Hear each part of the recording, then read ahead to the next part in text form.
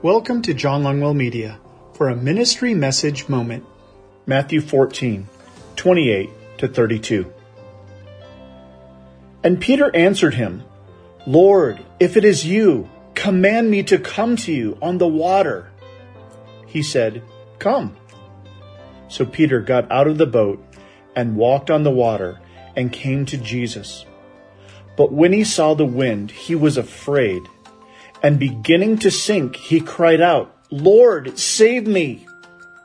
Jesus immediately reached out his hand and took hold of him, saying to him, O you of little faith, why did you doubt? And when they got into the boat, the wind ceased. We have this amazing scene of Jesus walking on the sea, and Peter stretching his faith to join him on his water walk.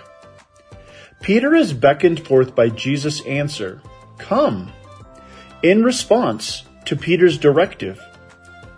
This was probably not Jesus' first thought. Hey, Peter, come drown in this topsy-turvy storming sea. But he was willing to help his disciple grow in his faith. We know the rest of the story.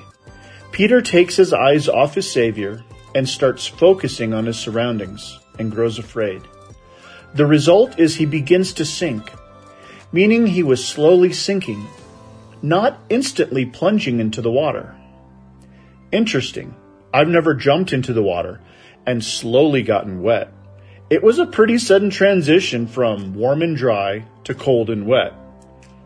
But Jesus is suspending all kinds of laws of nature.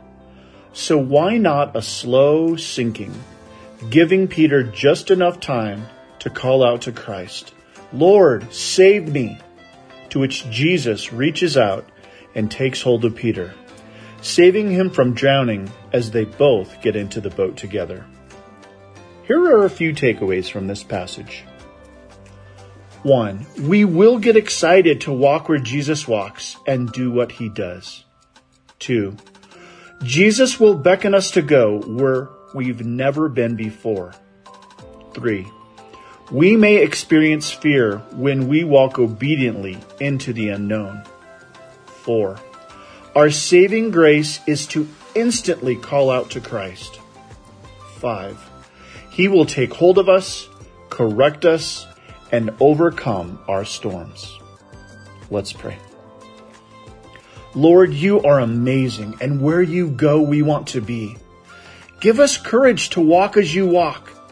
Help us keep our eyes on you and call on you quickly when we doubt and go astray. May we willingly receive your guidance and admonition when you reach out to us, trusting you to overcome our obstacles as we grow. Thank you for holding us and giving us refuge. In your mighty name we pray. Amen. For more inspirational messages or information about Pastor John Longwell, visit him on the web at www.johnlongwell.com. Thank you, and may God's blessings be yours in abundance.